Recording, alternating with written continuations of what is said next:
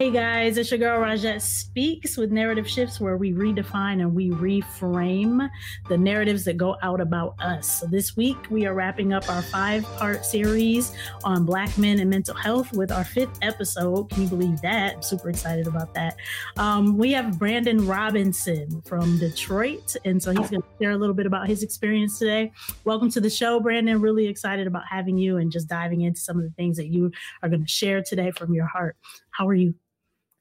I'm doing well. Thank you, first of all, for having me. I really appreciate the opportunity. It's an honor and a privilege. Looking forward to having a discussion with you and, your listeners and really diving into mental health and all of the things around that. Awesome. Good. Thank you. Tell us a little bit about yourself. I mean, obviously I said you're from Detroit. That's all we know is your name and that you're from Detroit. So tell us a little bit about who you are, what you do. Yes. In your life. Wow. So what I do is a loaded question. So okay. we'll simplify as much as possible. So I am an author. I'm a poet. Also work in technology. So multiple gifts. But yeah, I like to say that I'm an author and I'm a poet and I'm an advocate of mental health and emotional healing. Right. So I use the power of the pen to tear down emotional walls. So I use the power of my writing to help people embrace, reflect, heal, encourage, uplift, and build. So I have a book called When Words Won't Form, My Pen Speaks, using the power of the pen to tear down emotional walls. And I use the poetry that's in that book is really helpful to help people really tear down emotional walls and heal. So I love this concept. First of all, thanks for sharing that. It's not often sometimes that we hear a lot of men talk about emotional health, right? Spiritual, mental health, that we're just not hearing that a lot. And so I guess what kind of got you sort of in that vein, like for you to be, because it's one thing to experience something, it's another thing to experience something and then be an advocate for it, kind of on a light level. And then there's another whole dimension to someone who is truly advocating for a cause. And so you're writing a book and you're kind of pouring into it. What got you there? So it was a long journey. I started off writing, honestly, as really a therapeutic expression for myself, right? So the first part of the title was really me, right? When I talk about when words wouldn't form, my pen speaks, that was really me, right? That was really me. And where I was at the time, right? An interesting place in my life in 2013, 2014, was going through some life transitions. And what happened was it's like God introduced a journal and I would write and then it would flow. And I'm like, oh, wow, I could put some rhymes together, right? At first, I'm like, oh, this is kind of cool. But then I started to write about my experiences, my life, how I was feeling, about things I was facing. And it was a release for me. And so that graduated into me sharing my poetry. And as I shared my poetry, I got feedback. People were saying, oh, this is really great. Ballooned on to me just realizing that God gave me a gift in it. And as I shared it with multiple people throughout the years, there was a recurring theme that you should have a book because this is really helpful to people. And I'm like, I didn't want any part of it at first. But over time, as any artist, you become you become comfortable in your abilities and your skin. So then you become comfortable with being vulnerable before the world. But that's a process, right? You don't start off being, as open to being critiqued and, constructively to the world. Okay. So that's kind of what got me on that path. So I'm hearing you say that, writing was that release for you. And so that started pretty young, I'm guessing, right? I can't remember if you said that. About what age? I mean, you said... So the first time I touched the pen and wrote something I was 21. So you were 21. How old are you now? Can we ask you that? I'm 39. Okay. Yeah. Okay. Sorry. We tend to do that on this show. I don't think I gave you that precursor. That's fine. I'm happy to be 39. Awesome. Okay. So at 21. Yeah. So I started at 21. The first time I actually wrote something was at 21. After 21, I started to, I really picked it up again, in 2013 is when it really just unleashed and just full-fledged, right? Like I was writing like daily, and it was just inspired by so much. It was just Mm. like a dam burst, and it's like a flood of words, a flood of poems, a flood of that. And so that's how 2013 and 2014 was for me. Was a big expression of that. When you were younger, how did you release whatever was going on with you? So, what I'm hearing is that, How much? Where are we going? When you no, say no, younger, no. what age we talking about here? So my bad. So obviously at 21, you're writing, and that's Right, the release that you're like, okay, I got to get this out, and it's right. therapeutic, and it wasn't necessarily a therapist, but a type of Yeah, yeah. therapist. And so this is why I wanted to bring you in here to kind of bring that dynamic, because we've talked about some hindrances on the show in terms of, maybe financial, or some people don't have the time, or, whatever it is. And sometimes they just can't get into see a therapist, or maybe they still don't want to. Maybe there's still quite the stigma within. Yeah, Some maybe they're not marrying it with their faith, and they don't know what that construct looks like, right? yeah, yeah. Um, but what's interesting, and what I'm hearing is that, okay, you're 21 years old at that time, you're getting all of this out.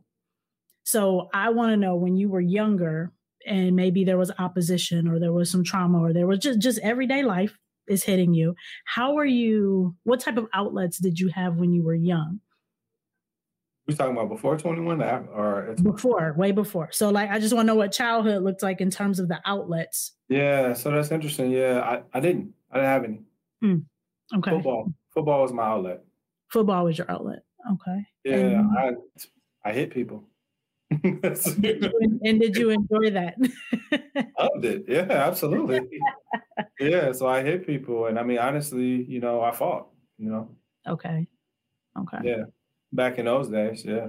Like actual fighting, not just like fighting with Yeah, yeah, okay. actually. Okay. I'm just checking it out. Guys, we have No, Shanta yeah. joined us as How you well. doing? Hey Shanta. Hey, how you doing? Doing well. Good to see you. Glad you made it. Glad to be here. Thank you for having me. Mm-hmm. So I wanted to bring in a poet this week, so we can kind of talk about the artsy aspect and the writing aspect of mental health and its therapy as well. So just wanted Brandon to shed light on that. It's not your typical in an office type of setting where you're listening to a PsyD or clinician who is speaking to you, or you're giving feedback back, but just more from the art side of things. I definitely wanted to bring that in, especially with my own love for art, and wanted you to drop in because of your love for art as well. So yes, thank you. You're welcome. But you say that, and I have to, I love to push back gently. What is already? Go ahead. I just came in and I'm pushing. Oh my goodness. This is true. Go ahead, go. But so journaling, writing poetry, writing stories, that's all a form of narrative therapy, which is a genre of therapy in and of its own, where we use your words and your stories to help you heal. So it's a very cathartic process, which is why we encourage, as a coping skill to keep a journal or to write down your thoughts and things like that. So yeah, it's a very well-respected thing. Mm-hmm. And, I partake myself. So hey. That's awesome. I honestly didn't know that it was called narrative therapy. Like, I just wrote that down. I had no idea. I mean, it makes sense, obviously, but I had no idea that it was narrative therapy. So that's good. Thank you for that. Love these nuggets. Shanta's always good for the nuggets dropping in. Yeah, of course. So Brandon, so you said you were, fighting kind of back then, and that was kind of what, Yeah. were. And football. Football. Okay. Was that the only sport you played? Was it just football? Just football. Yeah. Okay. So as contact as it comes, that's kind of what you felt like you needed. Yeah. Right. Okay. So I have a couple of notes here. That's why I keep looking down. So let's talk about the writing a bit more. And so again, you were 21, you were writing. I would like to know if you were writing other things at that time too. Like, was this just something that just opened up like, oh, I should write? Yeah. Or did someone say, hey, you should write your feelings out? Like, how did you get to that point? So I didn't really start. So I wrote my first poem at 21, but I only wrote like one or two. Okay. So I didn't really start writing in 2013. Got you.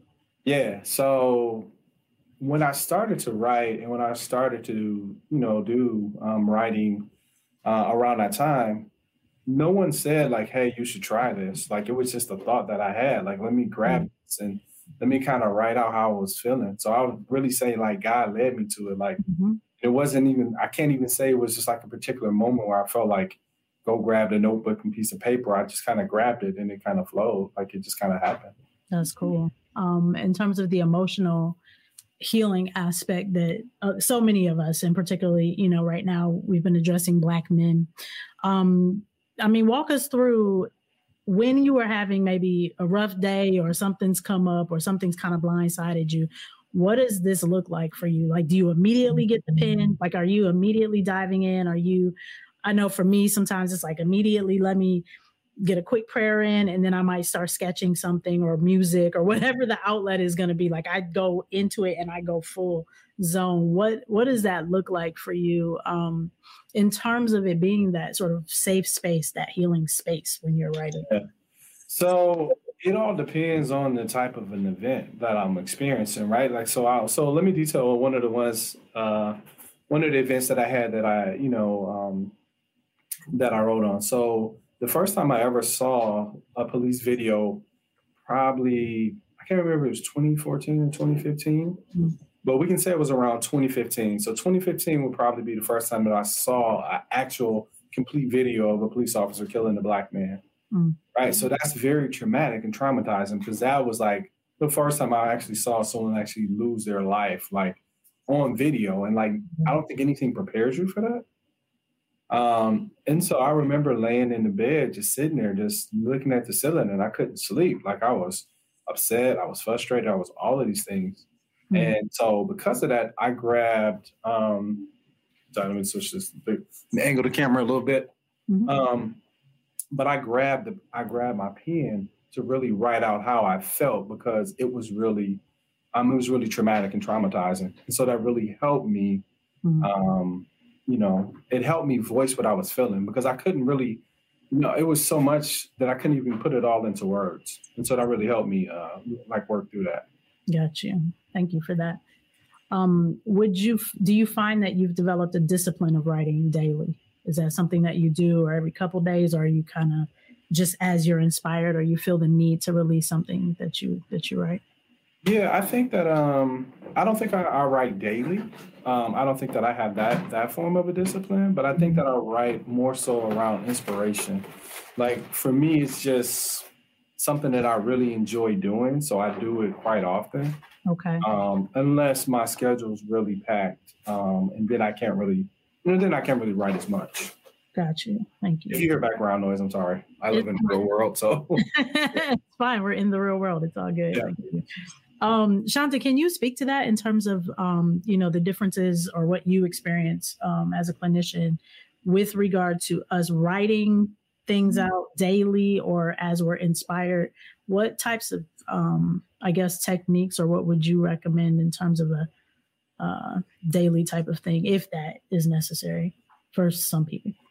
So when we're writing to release something, right, it could be when you are triggered, as you said, when you experience something, you dive right in, you just start the music, start the writing, start the sketching, whatever.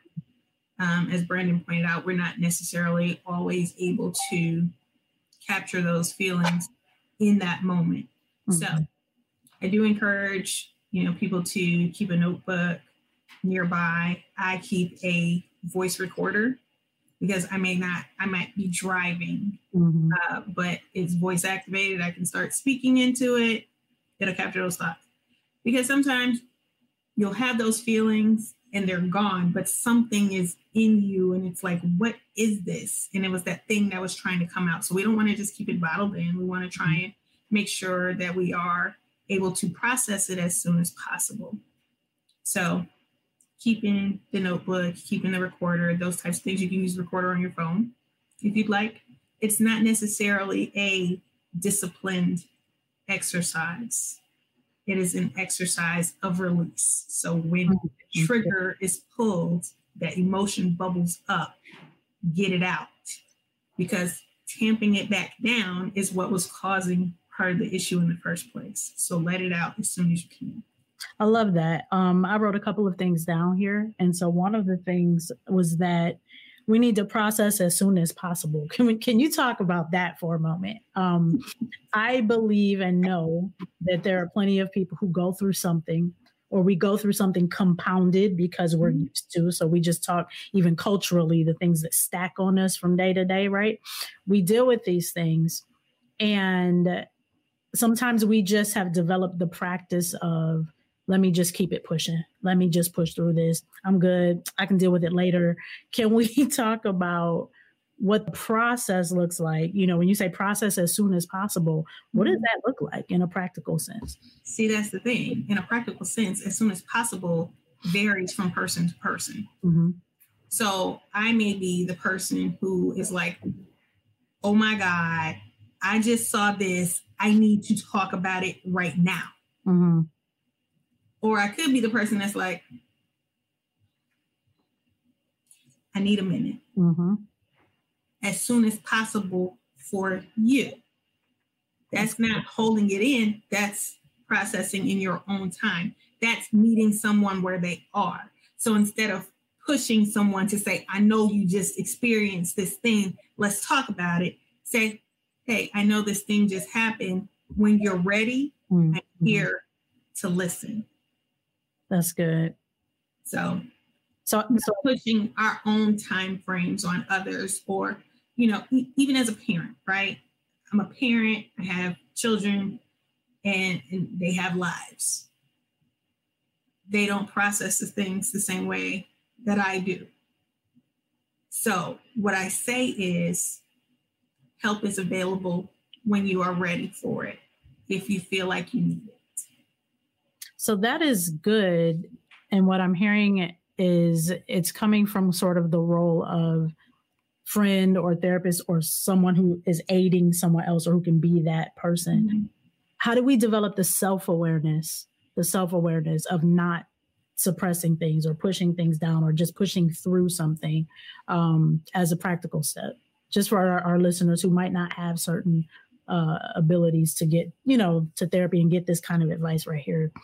So we've talked about working out as it relates to therapy. Mm-hmm. And this is yet another muscle that needs to be built. That expressive communication, that saying something is wrong, something is bothering, something is on my mind. Mm-hmm. But it has to be built over time. A person has to be comfortable saying that. Gotcha. So that comes with practice, because everyone didn't grow up in a place where it was okay to say, I'm hurting, I feel this. So you have to develop that over time and having trusted relationships. So self-care. So part of self-care is, prioritizing yourself and your feelings, getting to know yourself. So you have to know yourself first. Developing that emotional vocabulary to say, I'm angry, I'm frustrated, I'm scared. Mm-hmm. Whatever it is, or I'm happy, I'm overjoyed, I'm overwhelmed, I'm excited. The vocabulary is necessary. So it all goes back to that foundation of communication. Okay. So endeavoring to create spaces where we are giving children or young people the words, the vocabulary, so that they are able to express themselves in a way that they feel safe. That will help to build that muscle. Okay. Thank you for that. So it's like Brandon. I had to switch spots. Sorry. He had a superhero ministry just rolling out from one spot and showing up. Yeah, I had to switch spots. I'm sorry. It's all good. My battery died. Oh, got you. Okay, no worries. So thank you, Shanta, for that. She was giving us some insight in terms of... Yeah, I was able to hear. I just I just had to turn it off really quick. So if people saw a quick disappearing act, you have to charge your laptop up. Gotcha. And we're back. It's all good. Yeah. So, okay, Brandon, tell us a little bit more about just what you've put together in terms of the book that you've written, what inspired more of maybe some of the pieces in the book. And if you want to share a couple, that would be great. Oh, man. You're going to put me on the spot, huh? Of course. Yeah. So The book, like I said, the book that I've written is called "When Words Won't Form, My Pen Speaks: Using the Power of the Pen to Tear Down Emotional Walls." So the whole theme of the book is really in it's wordswon'tform.com. You can actually see it too. You can see the pre-order aspect of it. Book should be out in a few weeks. But the whole aspect of or the theme of the book is around emotional healing, right? So the goal of the book is to help people tear down walls, right? Because usually when we go through things that are difficult in life, we put up walls. So we have to deconstruct those walls in order to heal the things that are behind those walls. And after we heal, then we can embrace the amazing person that God made us to be, right? So that's really the construct of the book, right? So if you think about the pieces that are in there, you've got trust issues, right? So then we got walls of mistrust down, right? Insecurity walls, you got fear walls. You have all these different you got racial type of walls. You've got all these different type of walls that you have available, not available, but that you have up and that need to be torn down, right? And so that's really the goal of the book is to tear down these particular walls in order for people to heal. And the poetry around that is around helping people do some reflective thinking, right? Some introspective, reflective thinking, stuff that I've done too. It helps you with that. Does it read like a journal? I'm just trying to get my mind wrapped around it. I know I've pre-ordered. I'm excited to get my book. Yeah, so it reads. There's a flow to it. So the first thing is how I see myself. Right wall. That's the most important wall is how I see me. Right. Can't heal anything until I fix how I see me. We can't work on trust. Can't work on fear. Can't work on insecurity until we focus on how do I see me. Like how do I embrace me? How am I looking at myself? Do I love myself? Right? Do I see myself as valuable? Do I see myself as worthy? Do I see myself as worthwhile? If I don't see any of those things, relationships with people are a direct reflection of our relationship with ourselves. So if we don't have a good relationship with ourselves, we can't have a good relationship with people. So the first thing that we tackle is really just focusing on me. Like, how do I see me? Do I love, things that encourage self-love, things that encourage healing, self-esteem, self-worth, discovering self-rejection, right? Self-sabotage is one, probably one of my favorite ones because that's the reason it took me so long to write the book is because I was self-sabotaging myself. Right. And really just getting to the root of a lot of those things. It helps you think like, well, why do I self-sabotage? Generally, it's tied to an esteem issue, right? Like it's about how am I viewing myself? Am I looking at myself as being, worthwhile of this good thing?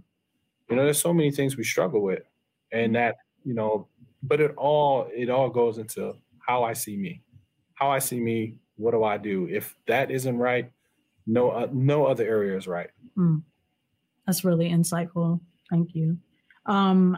So to that point, as I wrote down self-sabotage, if look, it's about vulnerability here.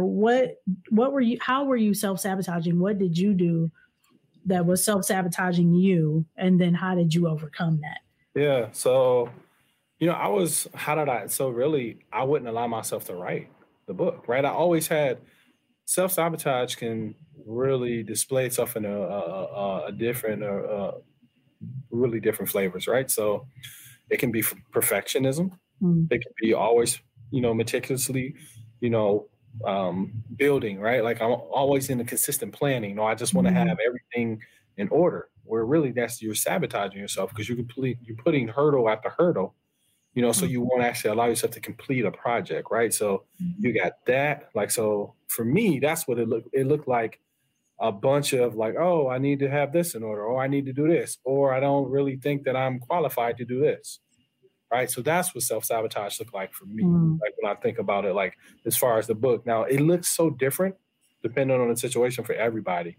That was it for me. Now, the root of it is always an esteem issue, right? It's always do I deserve this? Am I good enough to have this? Right? If we're honest, like, because if we think we're good enough to have it, we wouldn't self-sabotage ourselves. We let ourselves have it. Okay. And so that's how I overcame it is by by realizing I had a problem. I remember scrolling through memes, like, people think memes don't really matter. So I saw one and it said something about self-sabotage. It punched me in the chest. And I'm like, oh my God, like who posted this? And I'm like, and I couldn't shake it. And I'm like, okay, this is God's way of showing me I'm self-sabotaging. And because of that, I started thinking about it. I said, dang, I am doing this. I do this, right?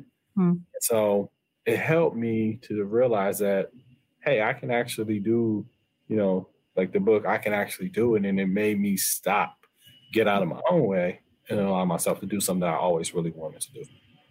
About how long was that transitional process for you? So obviously up to a certain point, you'd been self-sabotaging.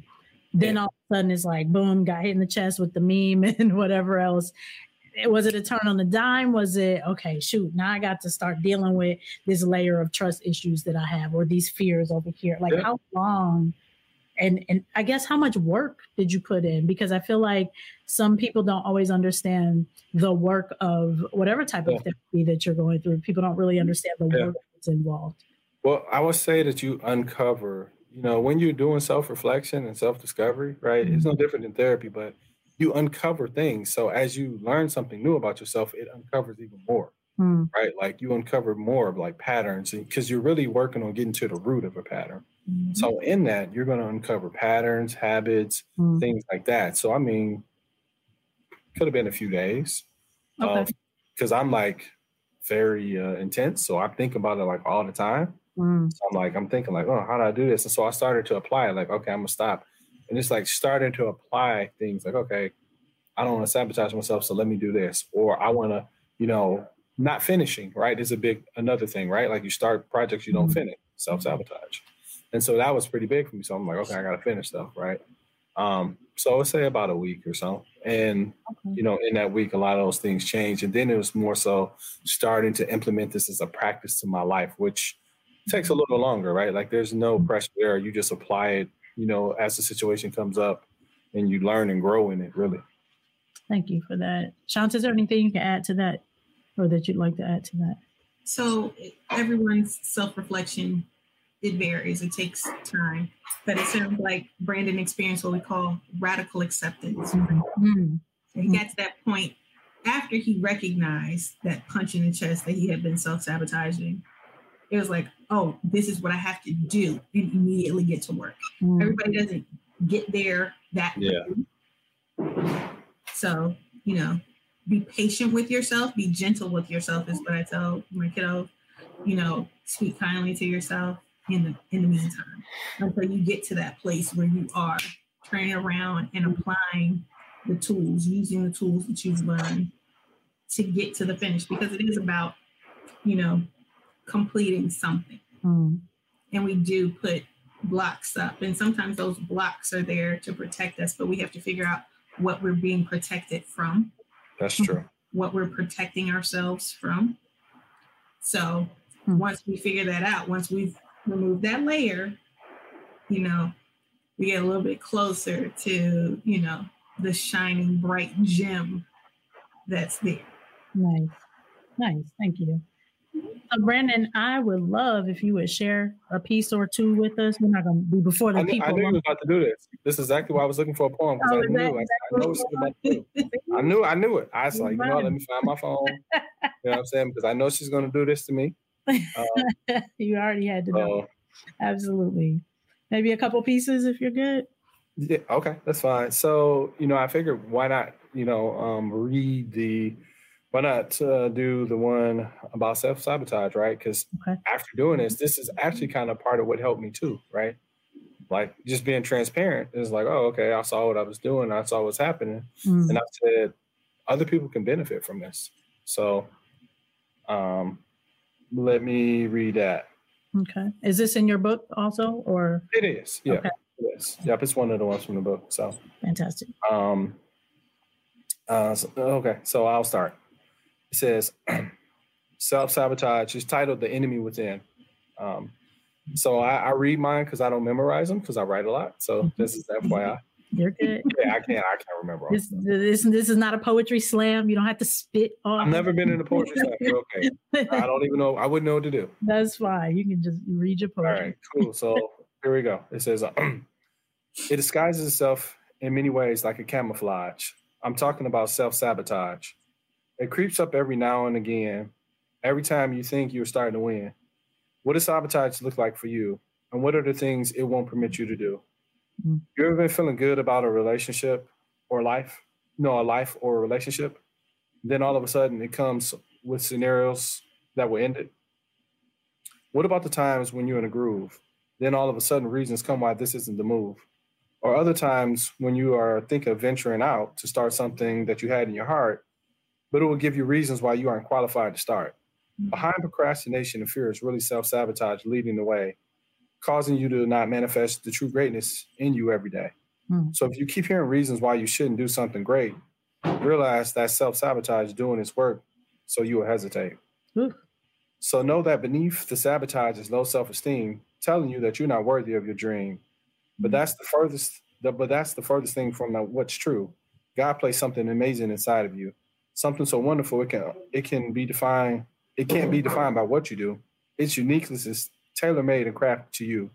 So the next time reasons come for why you shouldn't do an ideal in your heart, remind yourself you are worthy and start. Yeah, so that's self-sabotage. Beautiful. That was really, really good. Yeah.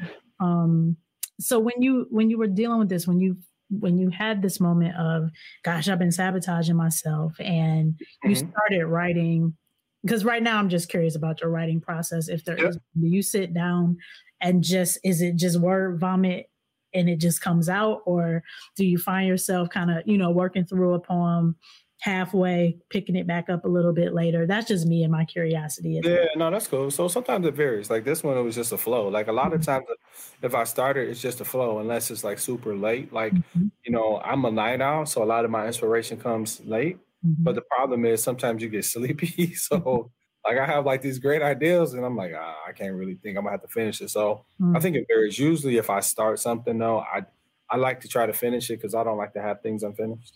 So. Yep. Nice. Very cool. You got another one you can share with us? I would love two more actually. Two more? Yeah, that would be great. That was great. All right. So this one is called Loving Yourself. And these are all you can see these all on my website too. Okay. On the wordsoneforum.com. They're up there as display ones. So perfect. This is called Loving Yourself. It says, as I stand here and look in the mirror, the beauty in me I can see clearer.